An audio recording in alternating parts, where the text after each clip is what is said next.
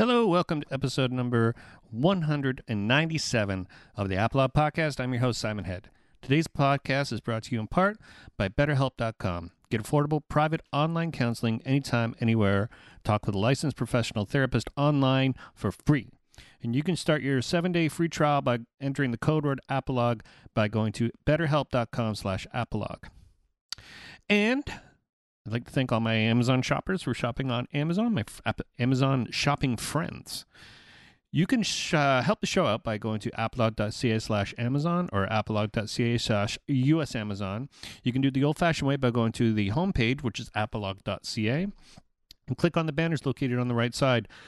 Locate your country, whether you're from Canadians, the USAs, or the UKs. Bookmark those links, and every time you shop on Amazon, use those links to shop and support the show. Costs you no extra money. I'd like to thank everybody from helping me out with Patreon. You can become a patron by going to patreon.com/Apolog. Pledge as much or as little as you want on a monthly basis to help with hosting and gas fees, and you can cancel at any time. If you want to buy a t-shirt or buy some music, go to apolog.ca/shop. And on iTunes, don't forget to subscribe, rate, and review the show. Give it 5 stars, please. Like the show on Facebook by going to facebook.com/ApologPod. Follow me on Twitter at SimonHead666. Today on the show, I have one of my favorite friends, one of my favorite people on earth. His name is Greg Bolton. He's a project manager. He does other things within the music business. He used to play in a band years and years ago called Motion Picture Ending. And we just did a gig today, actually. Today, being Sunday, we played in somebody's backyard. And that was fun.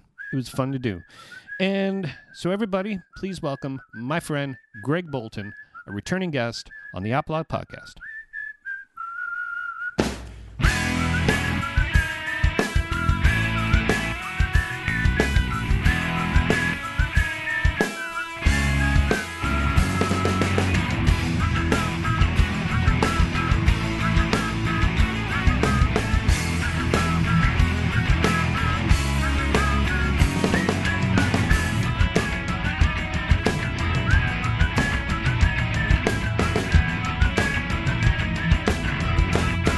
How's it going, Daddy? It's going, man. How about you? I got the Persian show blues. Yeah. Okay. Well, that's healthy. Well, right? it's work. I love it. It's the best job I ever had. But it's like you deal with artists, and then you deal with artists who do like shows like once every other year. Oh shit. Okay. And it's like, guys, it's mayhem, probably, right? Okay, so imagine this: you got like 12 people playing traditional Iranian or Middle Eastern instruments. You've had a meeting in April about the show, and then you have this meeting that happens for an hour in April about what's going to happen. Then sort of as you carry on a little bit longer, you're saying, oh, so what instruments? Well, we have got to get work visas together for people who are coming from other countries, and it might happen, but we might have to cancel the show. But anyways, here's the sort of general idea, and then meeting, and then you start saying, well, the show's in a couple of weeks. You should probably get this shit together. Meeting. Okay, stage plot. Figured out. 2 days before the show. Meeting, quick phone call, a few emails. Today is the show. Band comes in going, no, I'm not sitting here. and their manager is the one that gave you the plot and everything? Yeah. Well, no, the lead singer was the one that made the plot with me. That's amazing. So I was like, I say my blood pressure is so high right now. I'm so pissed off. What a fucking pain in the ass. Because it just that's the nature of a musician. Absolutely. Right? That's to a T. If you're gonna give it one anecdote of a musician, that's exactly what it is. Yeah. Because that musician probably told the lead singer at one point, this is a great setup. I love this. Yeah. I can't wait. And then as soon as they got to the Western Hemisphere, they probably were like, this well, sucks. no, hold on a second. This is fucked. I'm over here. I don't like it. So when you set the 3 vocal mics and the monitor mix and whatever, everything's set up in different spots, they go, well, I want to sit over here. So one person moved. I'm like, okay, nobody else can move until the lead singer gets here. Once the lead singer gets here, we'll figure this out because nobody's moving. Because we've had meetings, and lots of meetings about this. Right. So we're going to wait till this person shows up. So I call this person. She's like, I've just got 3 tickets. I've been pulled over by the police. I can't talk right now. The police got me pulled over. I'm like, oh, crap. 3 tickets? How do you get 3 tickets at once? Went through a red, stop sign, no insurance, and something else. So that's pretty typical for a musician, by the way, too. That's another musician trait, traveling without insurance, going through Right, of stoplight course. signs and stuff. So it was one of those days you're like, okay, well, nobody's going to move, and we're not doing anything until this person shows up. So she shows up, and she goes, yeah, this is the way it is. Why is that person over there? I said, oh, because she said she wanted to be over there. No, she can't be there. So I was like, well, we've already moved her over there. We're going to leave her there for now. Yes, You know, exactly. Does so it like- really hurt the feng shui of what's happening? The on voice stage of at reason showed up after three speeding tickets and whatever, or 3 tickets from the cops, and like super frazzled, you know. So I felt bad for her because she's like putting on the show, she's promoting it. Oh, she's also promoting it. It's her show. She's Oh, the main Jesus. singer. And she's just sitting there like nervous as all fuck. Like, oh my God, I got to do the show now. So I'm like trying to comfort her. I'm like, just don't be nervous. This is going to be great. You're going to be fine. She's like ready to cry. I'm like, Oh my I God. feel so bad. And then she started, you could tell, like she goes out and you could tell her voice is like, oh, Jesus. And then after a couple of tunes, she was sort of figured back it out. into it She's again? back into it again. Yeah. So it was Nice. like, yeah, I felt, yeah, it was an interesting day today. But That's a bit different than the U of T days, right? York days, yes. Pardon me, the York days. yeah. Absolutely. Well, York had those moments too. York has a lot of moments where it's like you spend all day rehearsing and a guy shows up with a bongo going, hey, where's my mic? And you're like, what? I brought my bongo. Good thing I had this patch list already ready to go here. Good thing we've used 42 channels of a 40 channel console. Yeah. Oh, yeah. that's good stuff. Yeah. So how Keep you about on you, your man? toes. How you been? I'm busy. Life's Mm-hmm. crazy. But it's good, you know. Mm-hmm. Being, you know how it is. You're working and being a dad, and then trying to also have a life outside of all those things is impossible. But Yeah. it is what it is. I wouldn't trade it, to be honest with you. Mm-hmm. Work being busy is actually a good thing. You know, it sounds, a lot of people bitch about, you know, work being busy and everybody's busy and busy. But if you weren't, then you probably wouldn't have a job. And you'd be scrounging around looking for a job, and it would be much more stressful to look for a job than it would be to just finish the work you're doing. Totally. It's easier to complain about being busy, and it's nicer. The result's like, oh God, I'm just so busy. Exactly. And you know what though, and this is super cliche, but at the end of the day, like it goes by much faster. Like your week goes by faster. Oh yeah, absolutely. As you're busting your balls all day, and then all of a sudden you're like, oh whoa, Jesus, it's like way past the time I wanted to be here till. Mm-hmm, mm-hmm. Peace out, and then, you know, let's do it all over again. And then the weekend comes. Yeah, you know, it's interesting. My weekends are still working. So I'm still working on weekends, and I'm taking Mondays and Thursdays or whatever off at times. So for me, my weekends aren't really there yet because in the summer, some of the most troubled clients are shows on the weekends. So, Right. So I have to kind of be there to sort of like soften the blow. But you're not there for the whole gig though, right? No. You're just there for the No. maybe the first act or whatever. Well, I'm there Yeah. until the doors. I'm there until the first note is struck mostly, and then I am a ghost. Nice. Yeah, but at least you're a face, right? Because Yeah. you're the first point of contact generally, right? Yeah, absolutely. Yeah, Yeah. you know, and everybody's sort of like it's a different world. You know what I mean? Like now there's a lot of preemptive fixing rather than like how are we going to get around this? You know what I mean? Like we're sort of fixing things a few weeks out rather than dealing with on the day. Well, and you're so used to having a problem and then Jimmy rigging something to make it happen Yeah. the day of the show, not Yeah. so much, oh, wow, I can actually take my time Yeah. and figure out how I can fix this issue before it happens. Yeah, everything is Surprising. a compromise when you have to fix it on the fly. You know, Exactly. at least you have a conversation, and then you say, "Oh, well, this is going to be what the ramifications of this change are going to be." You know, and Yeah. they usually get along, and everything's okay. But the also thing is when there's an issue during a show day, it's very small compared to what it could be.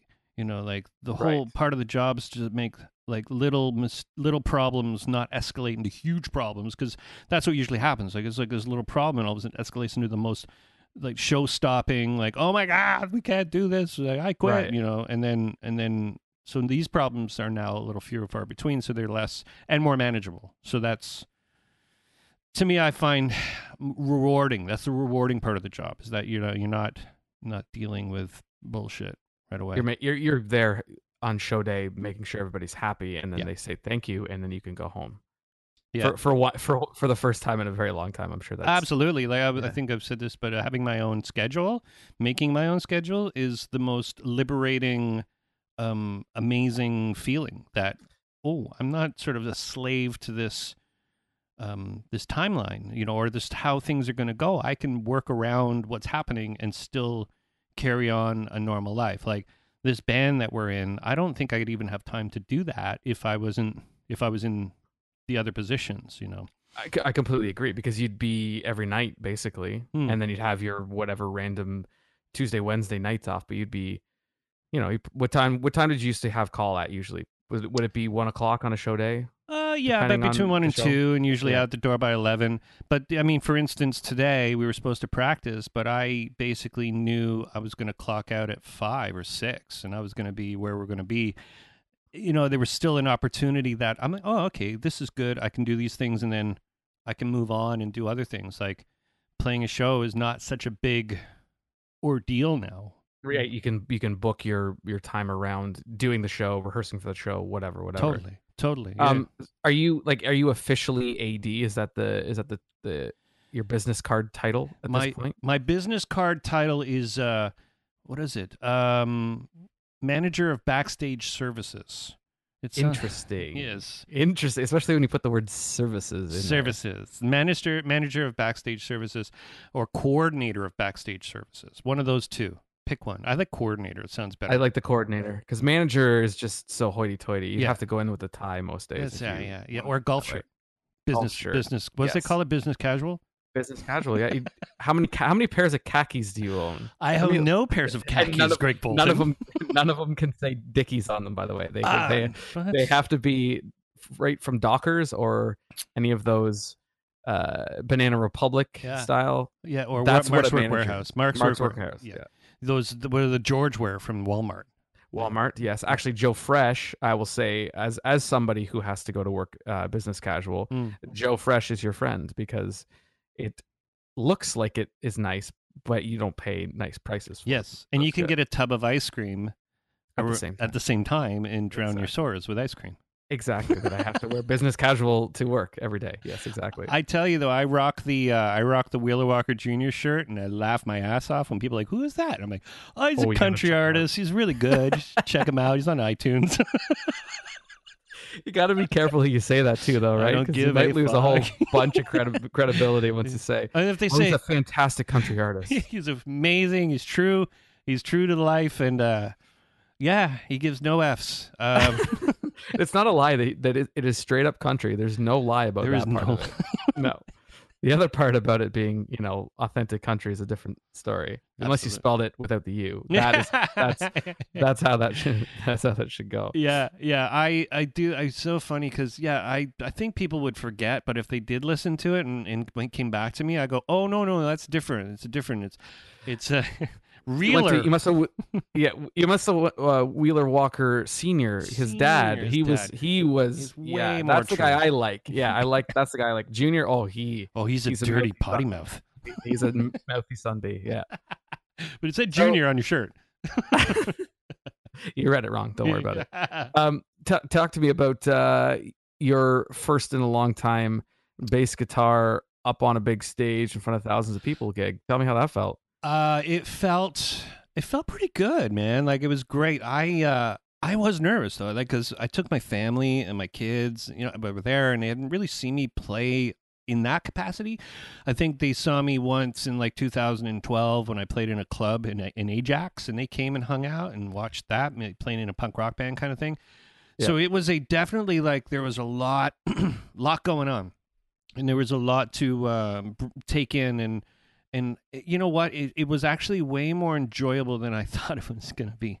Like, I thought it would be really tense because with the Wilkinsons, there's lots of family, there's lots of people in general, and then the crowd size of Entourage was quite small, because that's the hard to manage part. When you're trying to deal not just with the band, but the tour managing, but the production, and just the proximity to the stage. Like, being closer to the stage was way better than having to run half a kilometer out to front of house kind of thing. You know what I mean? Like, as you're trying to walk them on, you're also sprinting back to front of house. Feel closer to be closer to the action a bit. So you were still in the tour manager role Yeah. during that gig? Was that difficult to put both hats on? Because you still have to think about playing the notes, but then you also still had to do all of the things to prepare yourself to get there. I practiced almost every day for like a month. So I had the songs and locked in. So I didn't have to work, and I knew specifically what you were saying there. That having to deal with the stress of dealing with stage people and microphones and sound check and all this stuff. That I knew that I would have to have one of those completely locked in. You know what I mean? And Right. And so the music part I could handle because I could actually play, and I did. I played every day, and I actually went and bought a bass. I see that. It's in behind you there. It's beautiful. Bad boy back there. Ernie Ball, right? Yeah, it's actually a Beauty. Music Man, but it's an Indonesian. It's a Stingray. It's like a cheaper version of it, Sexy looking. but though. it is a beautiful bass. And I got it used, so I got a really good deal on it. Nice. And I was expecting to buy one of these Yamahas that were like, medium entry level bass prices. Mm. and I was like, I just walked in and went, holy shit, look at this thing. It's a Music Man. I always wanted one. So I played it, and it was like $600. It's like, That's a really good deal. yeah. So And like, it probably plays like $2,000. it right? plays like feels it nice. feels really nice. And I think that's the one thing, like I was just like figuring this out. Like I've only bought like 4 basses in my whole life. Yeah. Yet I've played bass since I was 10 years old. Right. So So you got that Warwick you've had forever, right? Was it Yeah. Warwick? No, the it's black BC guy? Rich. I have the BC Rich, sorry. and I've had that since 1992.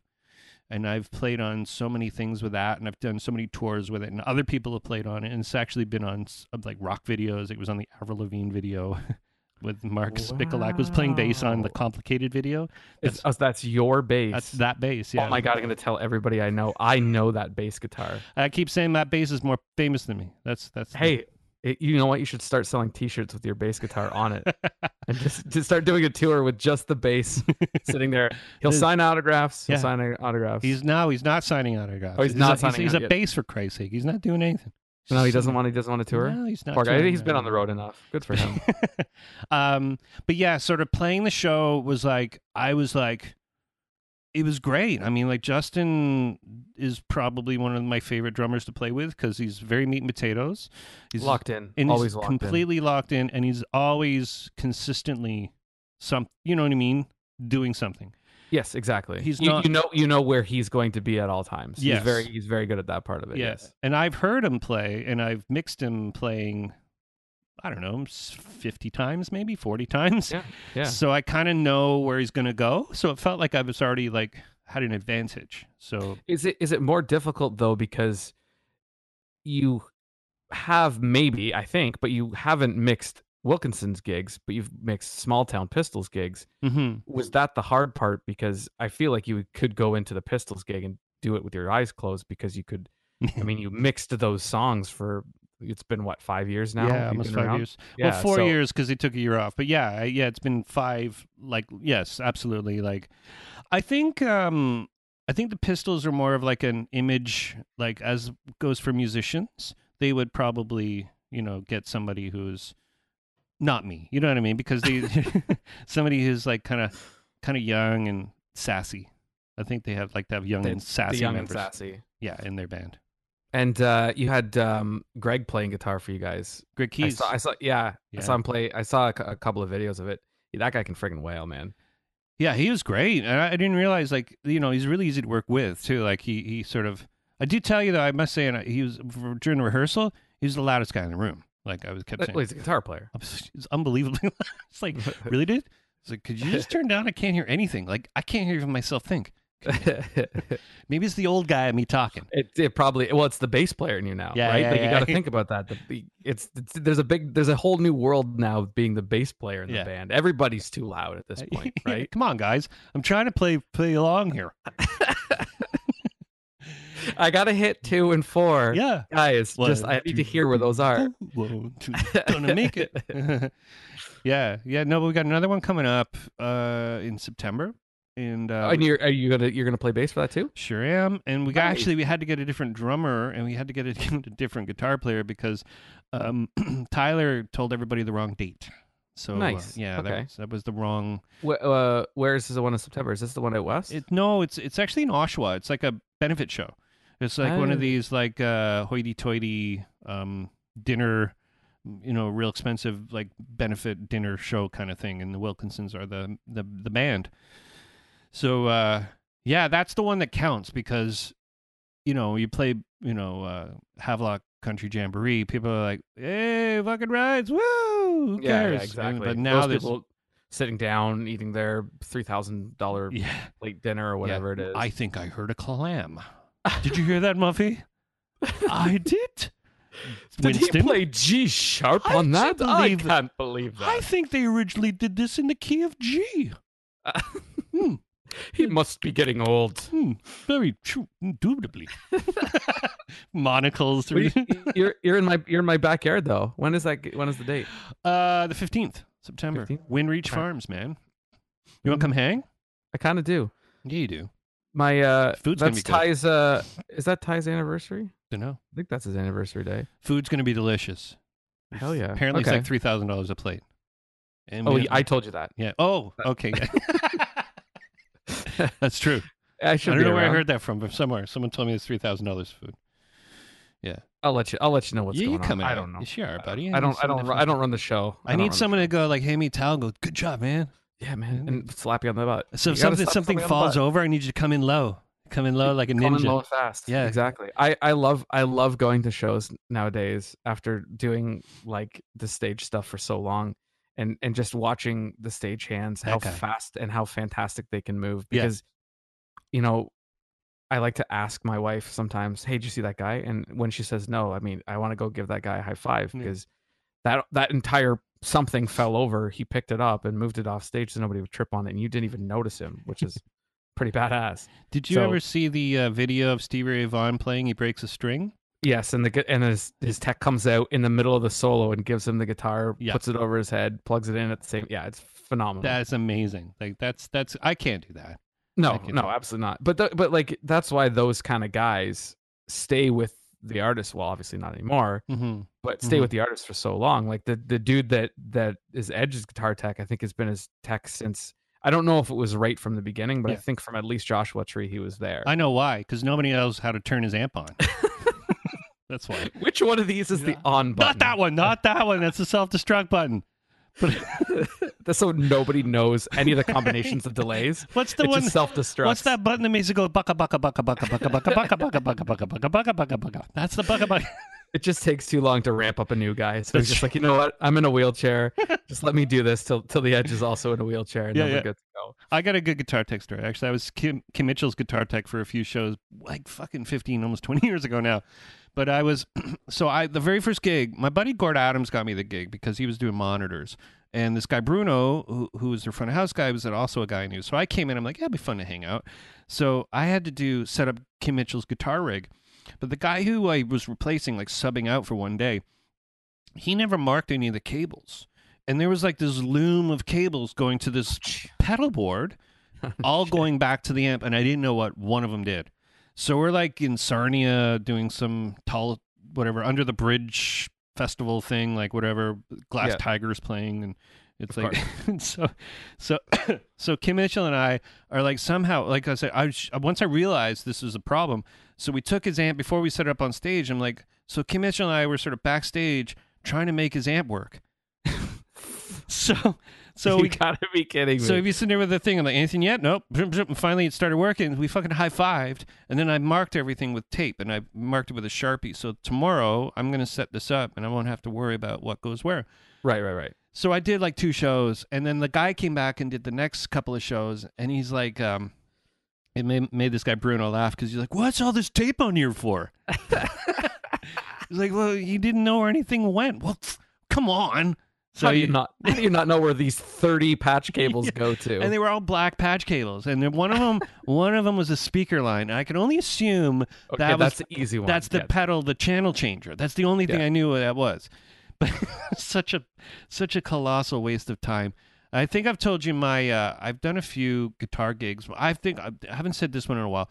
My Bill Priddle story from Treble Charger, where somehow I was supposed to do sound on this tour, But they said, no, we need a guitar tech more. So do you do guitars? And I'm like, oh, okay, whatever, same pay. I don't give a fuck.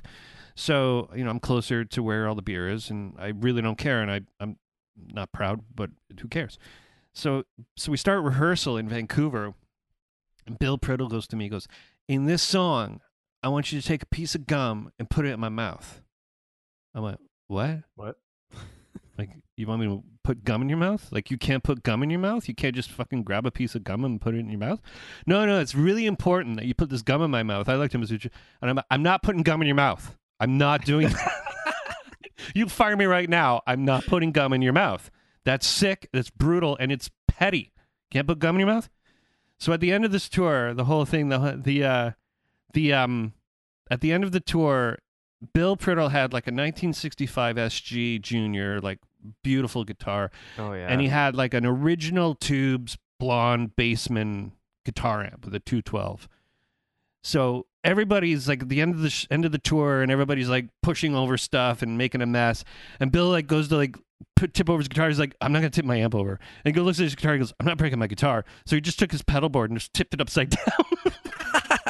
He's like, that's all I can do. I'm not doing That's again, that's a guitar player 101 right there. I don't want to wreck anything that I have right here. This is all like really expensive. Everything is really expensive. I'm just gonna pretend like I'm a badass at this exact moment. Yeah. Oh, I got another Bill Priddle story. Oh my God, they're coming out. Bill Priddle. So hey, before you do the story, I heard them on the radio today. As strange as that sounds. Oh wow. I don't know how they were. Yeah. American Psycho. American Psycho. Yeah. There you go. Which is weird because I haven't heard anything from them in forever. That's all coming together now. Yeah. Well, actually, no, the interesting story is I had an interview with Michael Beinhorn, who produced Soul Asylums with Runaway Train and everything. Oh, yeah. And 2 minutes, I'm driving up to do the interview in my car, and I come down here, Runaway Train's on the radio. No way. Yeah. So I came down, I'm like, holy shit, I'm talking to the guy that produced that song. That's amazing. So another Bill Priddle story. That's a good tune, by the way. Yeah, it is a great train. Great train. Great song. So we're at Mount Tremblant playing outside in the winter at like some big snowboard air thingy, sponsored by probably Mike's Hard Lemonade or something. And so we're playing the show, and everybody's sort of dressed up like snow people because they've been on the slopes. And Trouble Charger come out in their indie rock attire, except for Rosie. Rosie had tight ski pants on, which I thought was fucking hilarious. You know, the ones that flare out? Oh, shit. Yeah. Okay. Yeah. So the tight ones.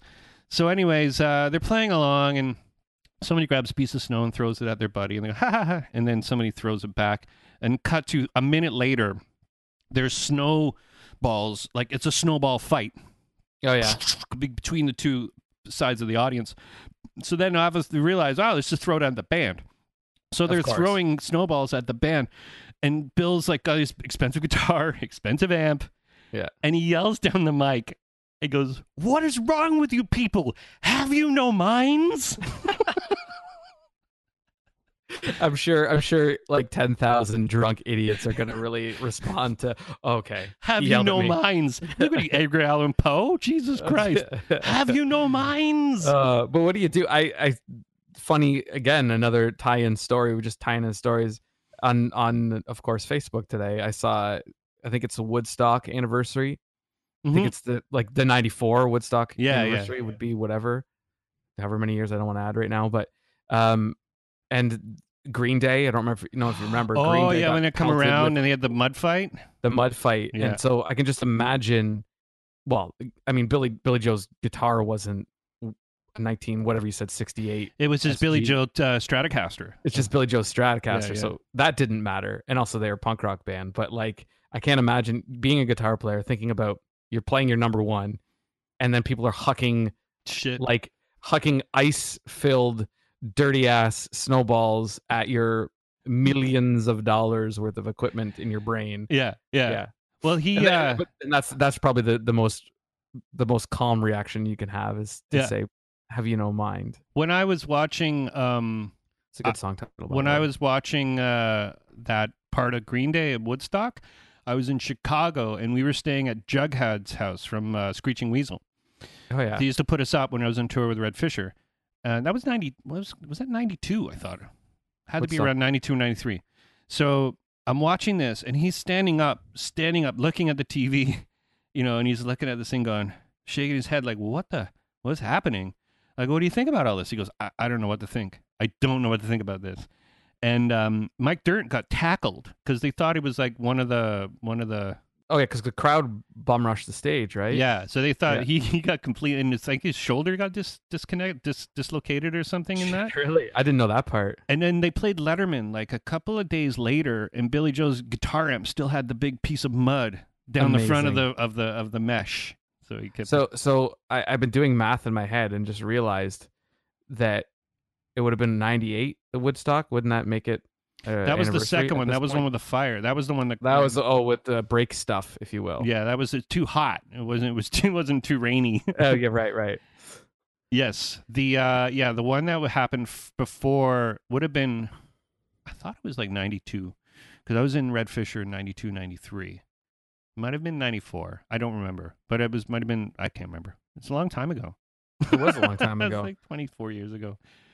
Wow.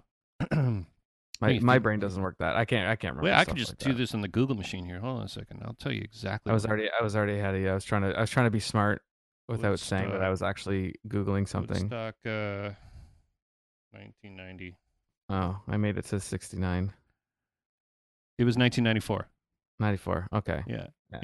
That was the one Green Day got pelted. Yes. Yeah. I was in Red Fisher 94. There you go. There you Look go. at that. There Does you does go. Red Fisher have a Wikipedia page? I don't think so. Let's Like- check. Fisher like the bird or Bobby Fischer? No, Red Fisher was the commentator, wasn't he? The sports commentator, Okay.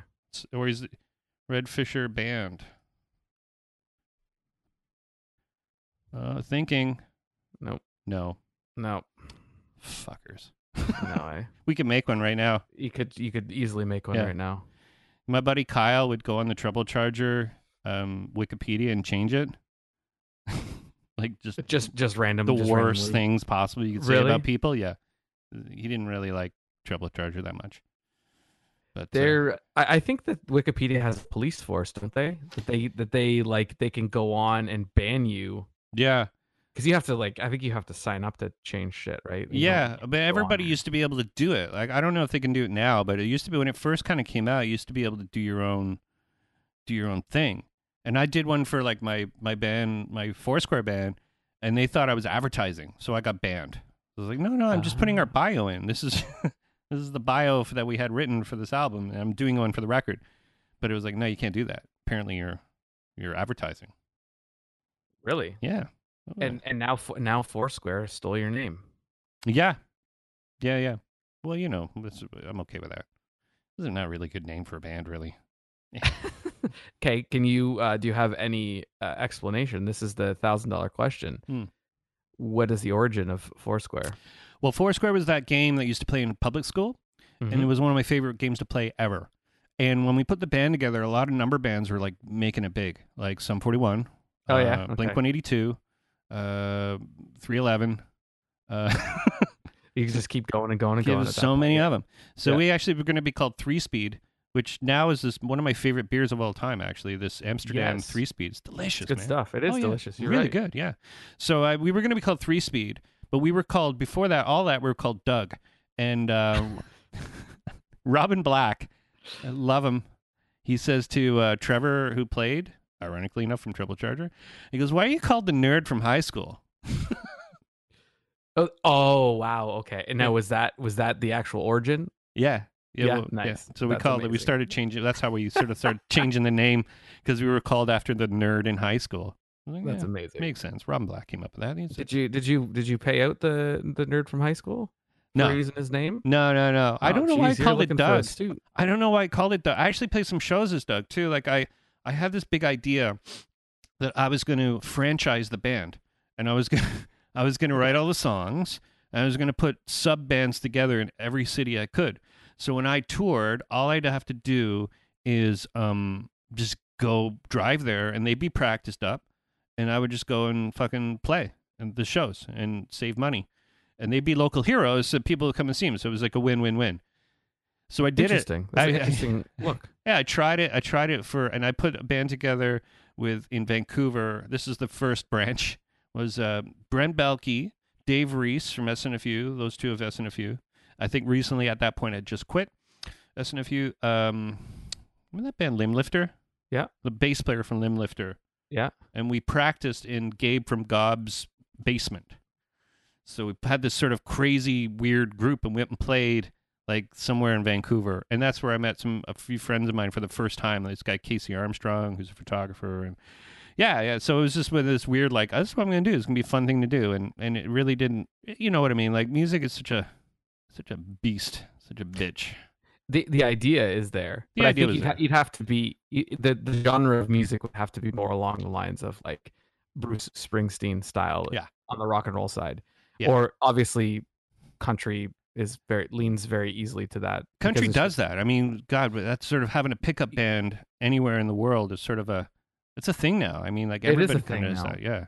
But you do notice though that the good ones have their band because they're so friggin' tight. Like you just look at like Keith Urban, those guys, not that they're all the same guys now, but even like Jerry Flowers, the bass player, has been with him for a long time. Yeah. So it's kind of just like, though, you know, new country, like Canadian country artists, a lot of them will just grab anybody that they can at the time. And that's good for session guys. Like even look at Stefan now, look where he is. Yeah. Friggin' gigging everywhere and being all having a good life and stuff. And we're sitting here in a basement talking to each other. Allegedly working in America. We can't say he is because I don't know if he's got work papers or not. No, we can't say that out loud. Allegedly, he's in America in a tour bus somewhere. Allegedly. Yes. That's all I've heard. I can't confirm nor deny, and I don't need to be brought in for questioning about that at all. Yeah. Stefan is just so. Yeah, you're right. He started off just as like this young kid. He was like 22 years old, playing in the Pistols, and like, yeah, I knew he sort of had it in him. You know what I mean? And the thing about pickup bands is that they might be great musicians, but they also have to be a good hang. And Stefan's both of those. He's both of those, and 100%. And he's really good at both of them. Yes, we've had bands that, like with the Small Town Pistols, where we've flown in. I just can't relate to the people that are playing in the band. You know, whatever city we're in. Like we got real lucky. We had like Tyler Dianaki, and we have Kirby and Amber out in the West Coast, and they're our West Coast band, and they're amazing people. Phenomenal, amazing people. Tyler didn't do that. Actually, Tyler Dianaki didn't do that Big Valley Jamboree. We had another guy, one of his buddies, right? Yeah, he's good too. That's what Justin was saying. Yeah, really, really good. And you know, for us to keep Justin too, in that to keep him flying in and with us, is such a game, like it just holds it together. Like it's the band that everybody knows. It's the consistency we need. We tried it a few times to have like a guy, and they're great players, but they weren't Justin. Yeah, and that's the key. That's the backbone, right? Mm-hmm. That seems to be. I mean, good drummers can come in and make it a gig, but it's not the same. It's not the same thing. And you're right. As part of the enterprise, it's good to have people that you can first off go to sound check and have a good time with, and then also after the gig is over, you know, at least hang around and chat and get along with, because then otherwise you're like, oh well, all right, see ya, another day at the office, check, get out, you know. Yeah, and Justin and I hung out more on this trip we did out in Big Valley Jamboree. You guys are roomies, yeah, we're roomies, and like just like he's such a good soul, because like as working for a band, as you're like a crew of one, where you're not only doing sound, but you're teching an acoustic guitar, you're getting people into vans and on stage, and I think Justin understands that, because like I go to do merch, he goes, I'll come with you. I'm like, you don't have to do that. And he goes, no, I want to do it.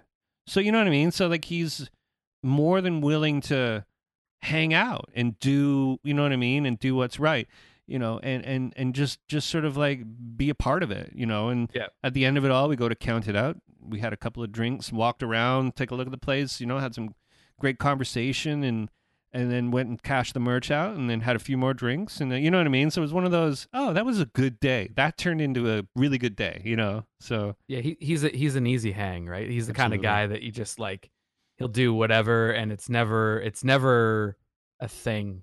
You know what I mean? He's always super chill about everything. Yeah. That's why it's a good guy to have around. Yeah, absolutely. I think he'd like to play more, but obviously there's there's not a lot of playing going on anymore. You know what I mean? Like everything's kind of slowed down for the bands he's been in. You know, so Yeah, exactly. Yeah. and it's an interesting. I think we've had conversations when it comes about how the Pistols work, and they're just good people, and that's all they care about is the music, and they care about that part. You know what I mean? And it's almost like good that they, in a way that it'll take a very long time for someone to realize that, hey, that was the right way to do it. I think. Right. Yeah. Exactly. Well, I mean, how much fun did we have? Absolutely. Yeah. Right. And I think that was cool. That was cool. When people You know. realize that, oh, okay, it's a tough racket being in a band. It's a tough racket promoting yourself in a band. It's a tough job to do, and it's disheartening and it's scary, and you're putting your life on the line, and you're putting your pocketbook on the line to put art out to people. Yeah. Hell yeah, like take it for the fact that it's art first, and that's what they Right. do, and I really appreciate that part of it. The business part of me goes, well, you could probably work a little harder, but at the same time, you can't rush this stuff. And I get it. And I fully subscribe to that idea. You know Yeah. what I mean? You also have to surround yourself with the right people as well, because if you think you can do it all on your own, you're sadly mistaken, because you can't, like, any enterprise, any juggernaut of an artist had somebody or something helping them. Yeah. Of course, if you're looking at them as an artist and them being talented, you know, that could be their bus they're driving, but helping, like you said, trying to get them into a van, trying to make sure they get to the signing. Where's the signing? Where's the merch table? Mm-hmm. Do you have your merch? What time are you on stage? Like, all that stuff comes from a group of people who care, for one thing. I mean, there's always money exchanged, and it's a job, Mm-hmm. but at the same time, the good people stick around because they care to make sure that, you know, your gig goes well. Mm-hmm. And it also takes all that garbage off of their plate, you know. Yeah. And I'm sure, like, when you do gigs with other people helping, you know, that's another level of ease for you, because you can focus on the tour managing side of things, Yeah. but then also worry about mixing front of house. You don't have to worry about, like, pushing them on stage, making sure that, you know, teching an acoustic guitar, Mm-hmm. pulling a tom off the stage, like all that kind of stuff. And that's sort of, like, I know it's very specific to the stuff that we've done together, but it's very, if you look at it globally, for a team of people, that's really what it takes. And I think that a lot of artists that kind of, like, start out small and they make their way, you know, first off, you have to have good music. That's not really part of the argument. It's that if you have a team that's willing to help you, it really lets you drive, and you focus on the music part, and then let the people that you've hired, who are good at those other things, drive that other part of the bus for you. So Yeah. it's hard to find people that are willing to do that. That's not just about the money, because you can pay anybody to do anything. Mm-hmm. In reality, you can pay anybody to do anything for a sum of money, but there's that extra level of somebody who you get paid X dollars, but you take it above that level because you actually give a shit about it, and that kind of stuff. And I don't know if that's why a lot of touring stuff has kind of fallen off, because everybody, we started this, you know, this conversation off with talking about being busy. You know, everybody's busy Mm-hmm. and have lives, and in order to make lives, you have to make money. But if you're not making enough money, you can't do the things, and it's just like this vicious cycle. So a lot of people don't have the drive to do more than what they get paid, you know, and that might be hurting a lot of things at this point. I'm I, sure you see it a lot yeah. at Richmond, right? Totally. Totally. There's a Yeah. part in life where the the means don't the work doesn't make a means to an end. So therefore, if you are a honeymoon suite, let's say Yes. use them as an example, they got Wave Babies. I heard that today. Song sucks, but it's just my opinion. I'm sorry, honeymoon suite fans, if you think that Wave Babies is a fantastic song, but that song fucking sucks. So they got Wave Babies. They got a couple other songs. They got a set, maybe an hour of songs that they can do. But do you think for a second that Honeymoon Suite's going to go back in the studio and do Wave Babies 2, and they're going to do Burning in Love 2? No, they're not going to do that. they're just going to keep playing Wave Babies. They're just going to keep playing, Burning in Love and all the other New Girl Now.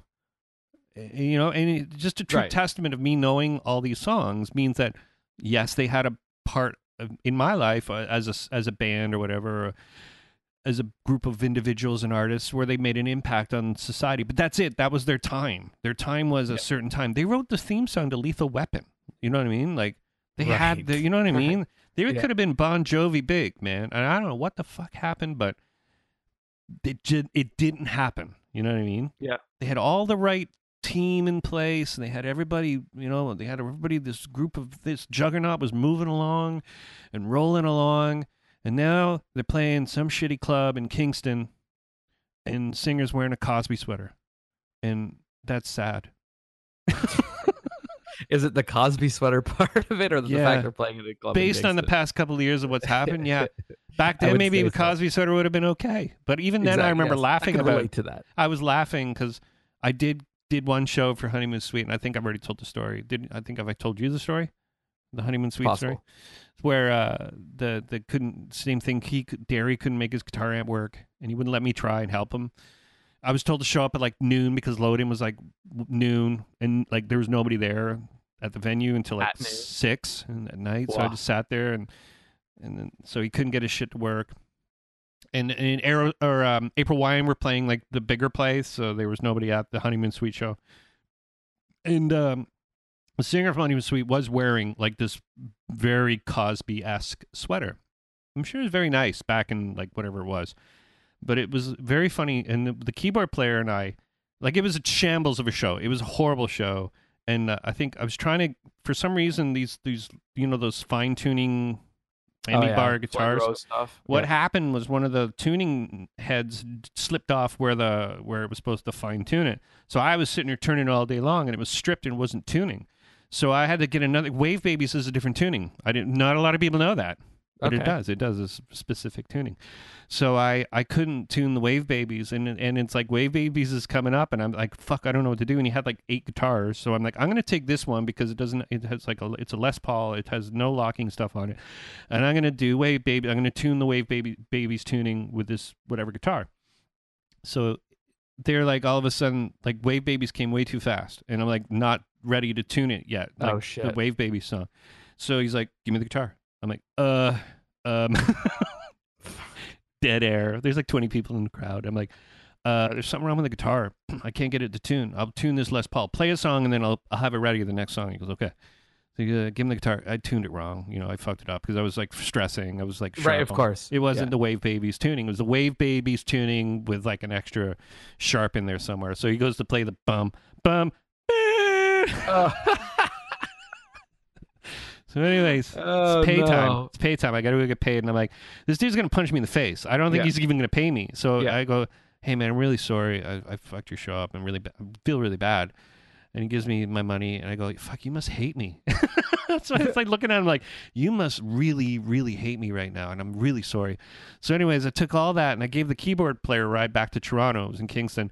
And all the way home, the most redeeming part of it is the keyboard player and I laughed our asses off all the way from when we got on the 401 to when we got to Toronto about how horrible that show was. Like everything about that show was started off wrong from the get-go. Like that was 12 hours of wrong. Just everything was wrong. Yeah. And just bad thing. Like he brought like, it's in the club, a little tiny club half the size of this room in Kingston, and he brought 4 4x12 cabinets, of which one was working, and he brought one of those Roland stereo, those clean amps. Oh yeah. So he brought that too. So there's nowhere to put anything, right? So I'm like, dude, you can't set all this up. There's no space for 4 4x12 cabinets. That's the whole stage. It's not going to fit. Yeah. He's getting super pissed off. Oh man, what a nightmare. What a bad show. So I'm sorry, Honeymoon Suite. I had to tell you that story about Honeymoon Suite, but I think Wave Babies today really kind of kicked it off. A little trigger action, like, oh shit, what was that tuning again? I don't even remember what it was, but it was something silly and something really not that worth it. Like if you looked at the way he played it, it was like, that does nothing. There's no reason for him to go that drastic. Extreme. Yeah. To tune. You could play it in open, or you could play it in standard tuning and just move your hands differently. Totally, and still play the same. absolutely, yeah. Yeah. If you were, yeah. Hey man, it whatever jived the songwriting really in the end. Mm-hmm. You know. I only have one weird tuning song that I wrote instead of I tuned the D to a C sharp, and I Okay, so you're all the way down. don't even know. The third D. Or the Yeah, second the D. D, Third D, yeah, sorry. the D, in the middle, yeah, Yeah. the D string to a C sharp. For Interesting. some okay. reason, so I could play on the 5th fret, and then when I put my finger on the 4th fret, it made this really cool chord. That's the Okay. only reason why. And I did drop D2 at the same time. Okay. So it was this So weird. it had a good ring to it. Yeah. It's open chord kind of thing. Yeah. Nice. Yeah. So are you doing any writing? I am, here and there. I mean, nothing that's exciting or useful or whatever. It's just to keep doing it. Again, it's trying to find the time to do it is one thing, but I have. Well, I gave you that folder full of crap that I didn't know what to do with. That I just you get to a point where I'm not a melody writer by any means, so that's sort of where a song falls apart for me at that point. I can get the riffs going, and I can get something together that I feel like a melody could come from. But anytime I try to write a melody to it, to me it just seems like it's so friggin' obvious and so boring. Mm-hmm. And that's really where it falls apart, is that it has this cool ass riff, and the song sounds good. It's really well put together. Mm-hmm. And then when I try to like write my own melody on top of it, I'm like, wow, that's the most boring, generic. It feels like I'm back in high school again trying to write a song. And so I just kind of I just leave things without that kind of shit, because it's depressing, because he spent all this time putting all these these drum parts and these guitar parts and bass parts together, and then try to put this cheap ass melody on top of it, and it just ruins the song. So I try to stay away from that, and that's not, I mean, that's, if you really look at it, that's not really songwriting in the end. If you don't have all the parts together, I'm not very good at songwriting by myself. I've never been a guy who could do all the parts by himself, because I feel like I'm more of a guy who could be in a band and feed off of other guys or girls and make a song. To me, it's not as exciting for me to write my own song and then play it for you. It's actually worse for me to play you a song that I just wrote, because I'm like, all I'm thinking about is how much you hate what I've done, and how like all you want is praise, and that like any praise that's coming is just because you have to at that point. But when you're writing a song with at least one other person, you're feeding off each other. Yeah. And at the end of it, when you're that euphoric feeling when you're done writing that song, yeah, and you're sitting there like, oh my God, this is amazing. And you both have that feeling, because you both have told each other that this is amazing. Yeah. You can't have that as a sole songwriter. And I know that there's lots of people out there that are sole songwriters, and they're fantastic, and they can deal with that, because they either have thicker skin than I do, or probably 100% more talented than I am. But no, I don't think so. It's just not for me. I think it's when you, because I have been that guy that does all, like, plays the drums, write the vocal melodies, write the guitars, write the bass, put this demo together, give it to the band, then we record it. I've been that guy. But part of me now, I mean, the reason I think I found a key, I found some sort of combination. Somehow I figured it out, that how a song begins to how the song's finished, I keep that motivation going. And as I get older, I find that harder to do. I find it harder to be more confident with what I'm doing. Nor do I say, if I put all this work and effort in this, I love doing this podcast, then the podcast will suffer. If I really try to, you know what I mean? Like, I see what you're saying. There's certain things, there's like only so many priorities that you are focus yourself. You can do for yourself.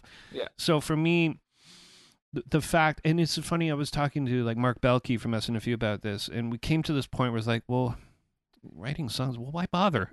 You know what I mean? It sounds super pessimistic, but if you're gonna do it, you should do it with a full-hearted, like, hurrah, let's do this.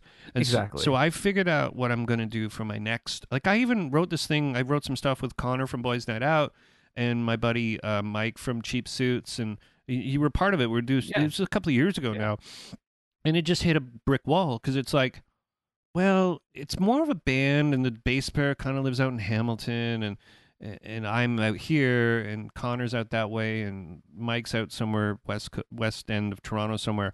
We're not going to get together. We're not going to fucking jam this. We're not going to play any shows. You Yeah. know what I mean? If we do, it So might be what's one show. So I know, and I yeah. get that for the reason that's the fun part.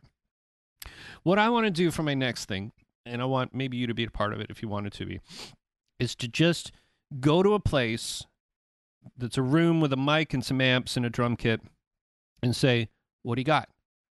And just spending half a day or 3 hours working on something. And then by the end of that 3 hours, there's something. Whether it Yeah, be just fucking one song loser with no stoner. intention of like Yeah. we're gonna be a band and do shows right now, but just write a song. Yeah, have something and demo it and do it live off the floor and just have the backbone of it and go and then go from there. You know what I mean? Because that means if I'm playing guitar and you're playing guitar, that we can write stuff together. It can happen right then and there. There's no like, let's do what I always do. There's like have a conversation about it. And if we sit around the space and not play a note and talk more than we play, You're not getting shit done. yeah, I mean, I'm okay with it almost. I'm like, the music part is the part that comes out of it through conversation, through collaboration.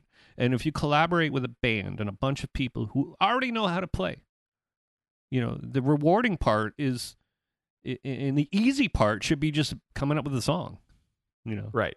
It- And I think that that's why any band that you've ever been in, and I'm sure anybody that's ever been in a band, at one point in that band's career, songwriting was easy.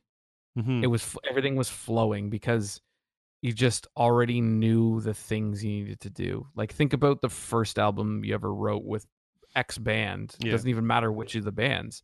That first album was you probably had 10 songs within the first 3 months you were together because Yeah. you just ideas were flowing out because you finally had an outlet that Yeah. you could just put your 1/4 of whatever. If you're in a 4-piece, you have your 1/4 of something, and I'm putting it into this, and I can actually rely on 3/4 of other humans to put this together. Yeah. That are very like-minded, and that's why I mean bands gel is because you can tell in the first rehearsal if something's not going to work. So if you're in that 3-month period and you go and you're writing all these songs, it just ends up like just completely flowing, and that's the fun part of songwriting for me. Mm-hmm. Not the sitting here and bashing my head against the wall about writing something, right? Yeah. Even just recently, I helped my cousin write a song for her friend that was getting married, and her gift to her friend, who she was the maid of honor, and her gift to her friend was a song. So she turned to me and I helped her write it, and that for me was fun because there's no pressure on me to do something because it's not like I'm writing the song and then you just go perform it. It's we collaborated together and it made it easy because she knew what she wanted. I had an idea of where she wanted to go with it, and then we just collaborated and made it work. Whereas if I was to write that song myself and give it to her to do whatever she wanted to do with it, I wouldn't be able to do that. Mm-hmm. And that's what the collaboration portion of it is. And I think that for me, not that I'm a songwriter that you can write home to, or that's the way I like to write songs, and that's what makes me happy, is doing it with somebody else, because you have somebody else to share it with, and then it's sort of like their two friends tell their two friends, and they're, you know what I mean? Like if it's just me telling my friends, law of averages is that maybe 2 people will actually enjoy it, and one of those people will tell somebody else about it. Whereas like if 2 people are super jazzed about it, they're going to tell everybody that they know, and yet usually you have like-minded you have other friends in the same circle, and they listen to it together, and it just, that's how that kind of thing blossoms. And I just know that any band that I've ever been in, that's how that stemmed. Like obviously you start your fan base is 100% your friends. It's usually how it all starts. You have your friends are your fan base, and it blossoms from there. And that's really, anytime that I've ever had fun being a songwriter was been with a group of people, because you have that euphoria of like, here are the songs that we put our heart and soul into, and other people actually like them. Yeah, totally. 'Cause what the hell's the point? Like, yeah, for me, there's no point in me writing a song unless somebody else hears it and likes it. Because if I write a song and somebody else hears it and doesn't like it, well, I just wasted my time, because it's sure as hell not for me.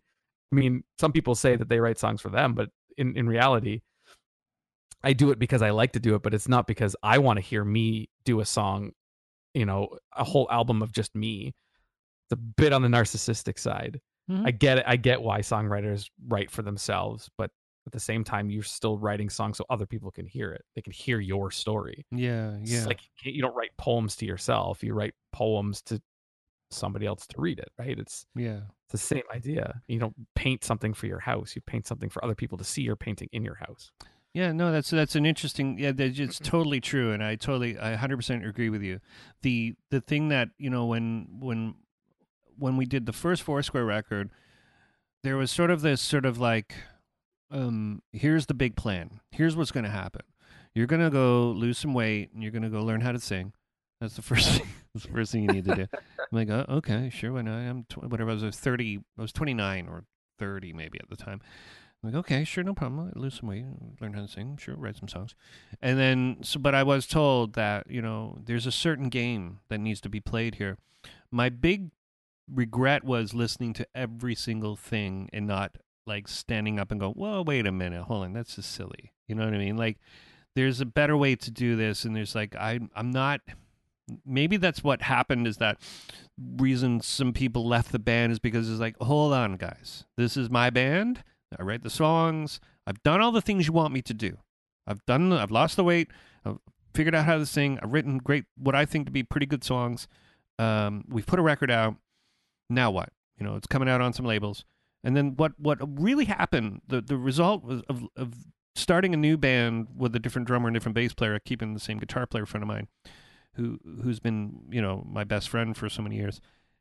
What happened was we wrote 2 great records but back to back, you know what I mean? As a band, you know what I mean? So when we would write, we would jam it out, and it was usually me and my guitar player friend Al was like the other part of it, you know what I mean? That would sort of lyrically make me sound smarter and give it some weight and some sort of imagery rather than just me.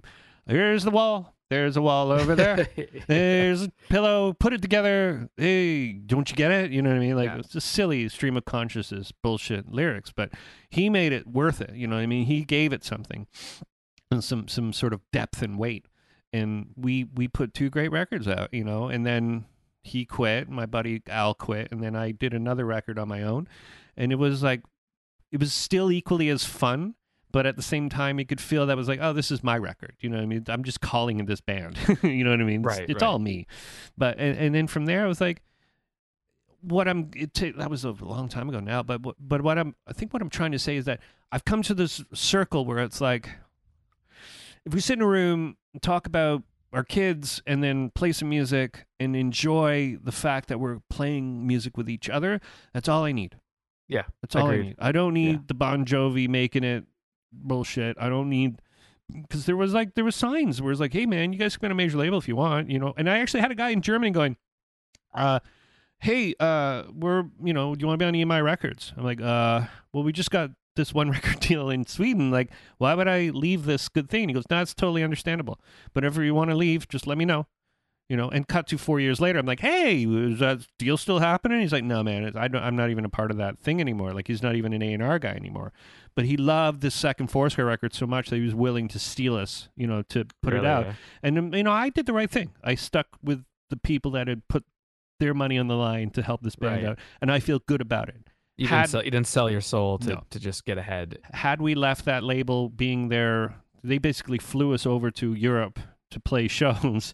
That was sort of like, that was their contribution for us as a signing bonus to play in Europe.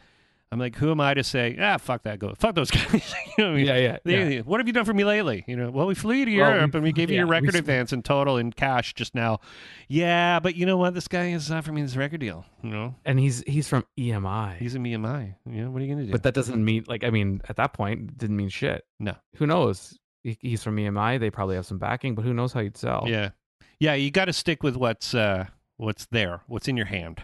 Yeah. Also, you'd probably feel like a huge dick by this point, right? You'd live with that, right? Oh, totally. Especially if the EMI thing took a shit, right? Yeah. Because you just screwed over this label that spent so much time and money on you, and Yeah. now you have nothing to come with it anyways. Yeah. Karma's a bitch. So Absolutely. And so that, like I said, in hindsight, that's one of those decisions I made in life where it's like, had I made the short term knee jerk reaction move and got off that tour and came home and said, you know what, guys, this isn't working out. You know what I mean? You know what I mean? Like, yeah, exactly. I'd still be sitting here and I'd still be talking to you, and the same results would have still happened. But you would have pissed off more people. I would have pissed off more people.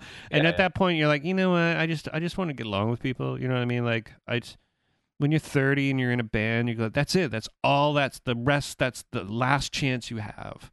Yeah, exactly. to do something with that could have a lasting result. So yeah, you don't see many 40-year-old first time signing musicians at this that'd be point. funny though. It'd be really cool. Like, so they wouldn't have kids. They couldn't figure out when to practice. Like, so you guys want to come to Europe and play some? Oh, what date? Oh no, my kid's got Wiggles. It's a Wiggles soccer show, tournament, and I got to drive all the kids, and yeah, I love soccer. Soccer's great. Yeah, but now maybe we'll do Europe next year. How about that? Do you want to do that?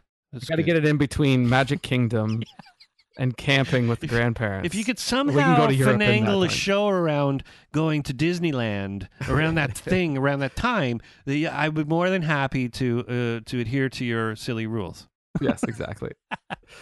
That seems like a hilarious, I don't know, story, book, podcast about 40-year-old musicians trying to figure out how the hell to get together at one point. How to just practice in the same room. How do we do that? Like, my God, it's we're in this cover band together, and I am like beside myself because I'm like, really?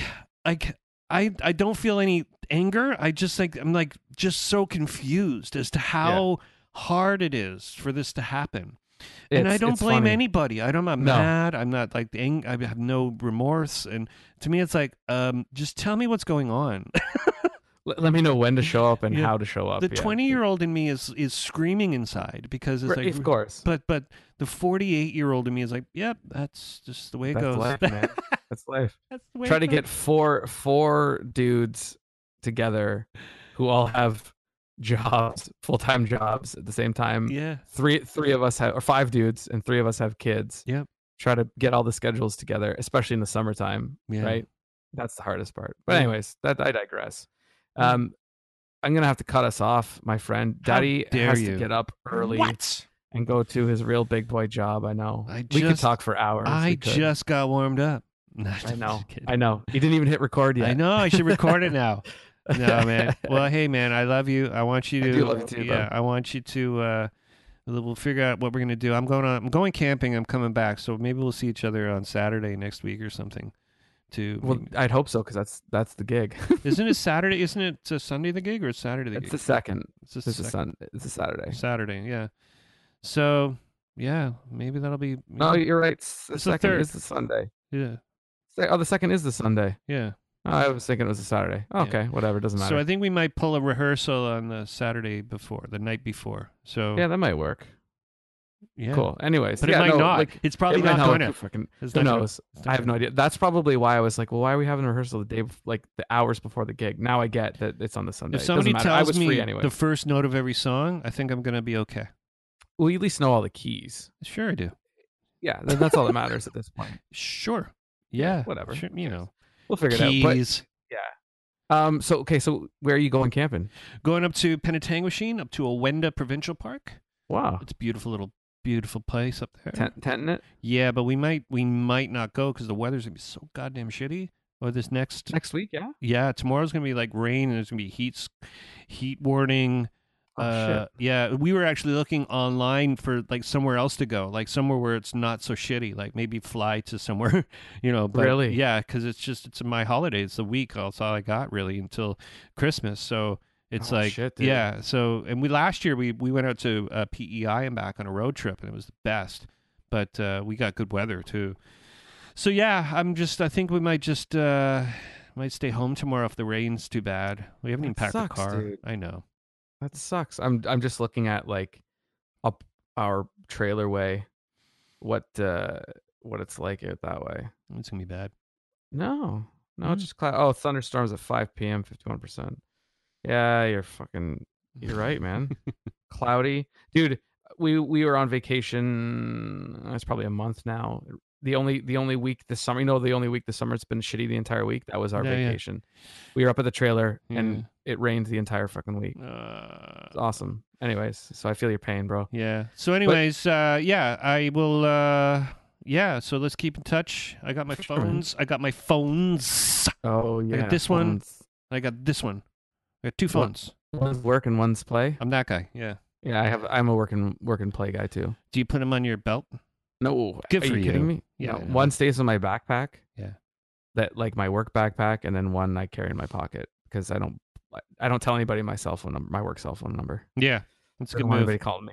Mine's on my work email signature, but nobody calls me. They just send me emails. They just call my landline. And nobody wants to talk on the phone anymore anyway. So that's the good part I like about it. Like, how cool was it back in the day? You just go, hey, man, what's up? And you're like, pretty good. Okay, let's solve this problem. Great. Okay, see ya. And then it's like fucking email after email after email. Yeah. God damn it. DeVries is my only friend that calls me. Yeah. And Sharp. But yeah, Sharp will call me, but DeVries, like out of all my friends I've known the longest, he is the only one that we barely text. Mm-hmm. He'll call me and we'll talk for an hour, but we'll like barely text all week. Yeah. Because he doesn't want to waste time. He's the man. Yeah, for sure. All right, brother. Thank you so much for setting this shite up. Yeah. And cool. We'll talk this week for sure. Okay, buddy. Hopefully it gets better. Yeah. Later. Ciao. Love you, brother. And that was Mr. Greg Bolton on the Apolog Podcast. He was a great guest, always has been a great guest, and a good guy to speak to on all sorts of crazy things. Fun times. Thanks, Greg, for doing the show. Thanks, everybody, for helping the show out with Amazon. That's pretty important. Helps the show out, actually. It costs you no extra money. Go to apolog.ca/US Amazon or apolog.ca/Amazon. Help the show out. Yep, punk. And thanks to everybody on Patreon. Go to patreon.com/Apolog if you want to support the show on a monthly basis. Don't forget about BetterHelp. BetterHelp.com/Apolog. BetterHelp.com/Apolog. APOLOGUE. So everybody, thanks for supporting the show. Next week, I don't know how I have next week because I haven't recorded one, but I plan to, and I'm planning it's going to be awesome. So we'll see you next week on episode 198, knocking on the door of 200 episodes. Yeah, that's great. Everybody, bye.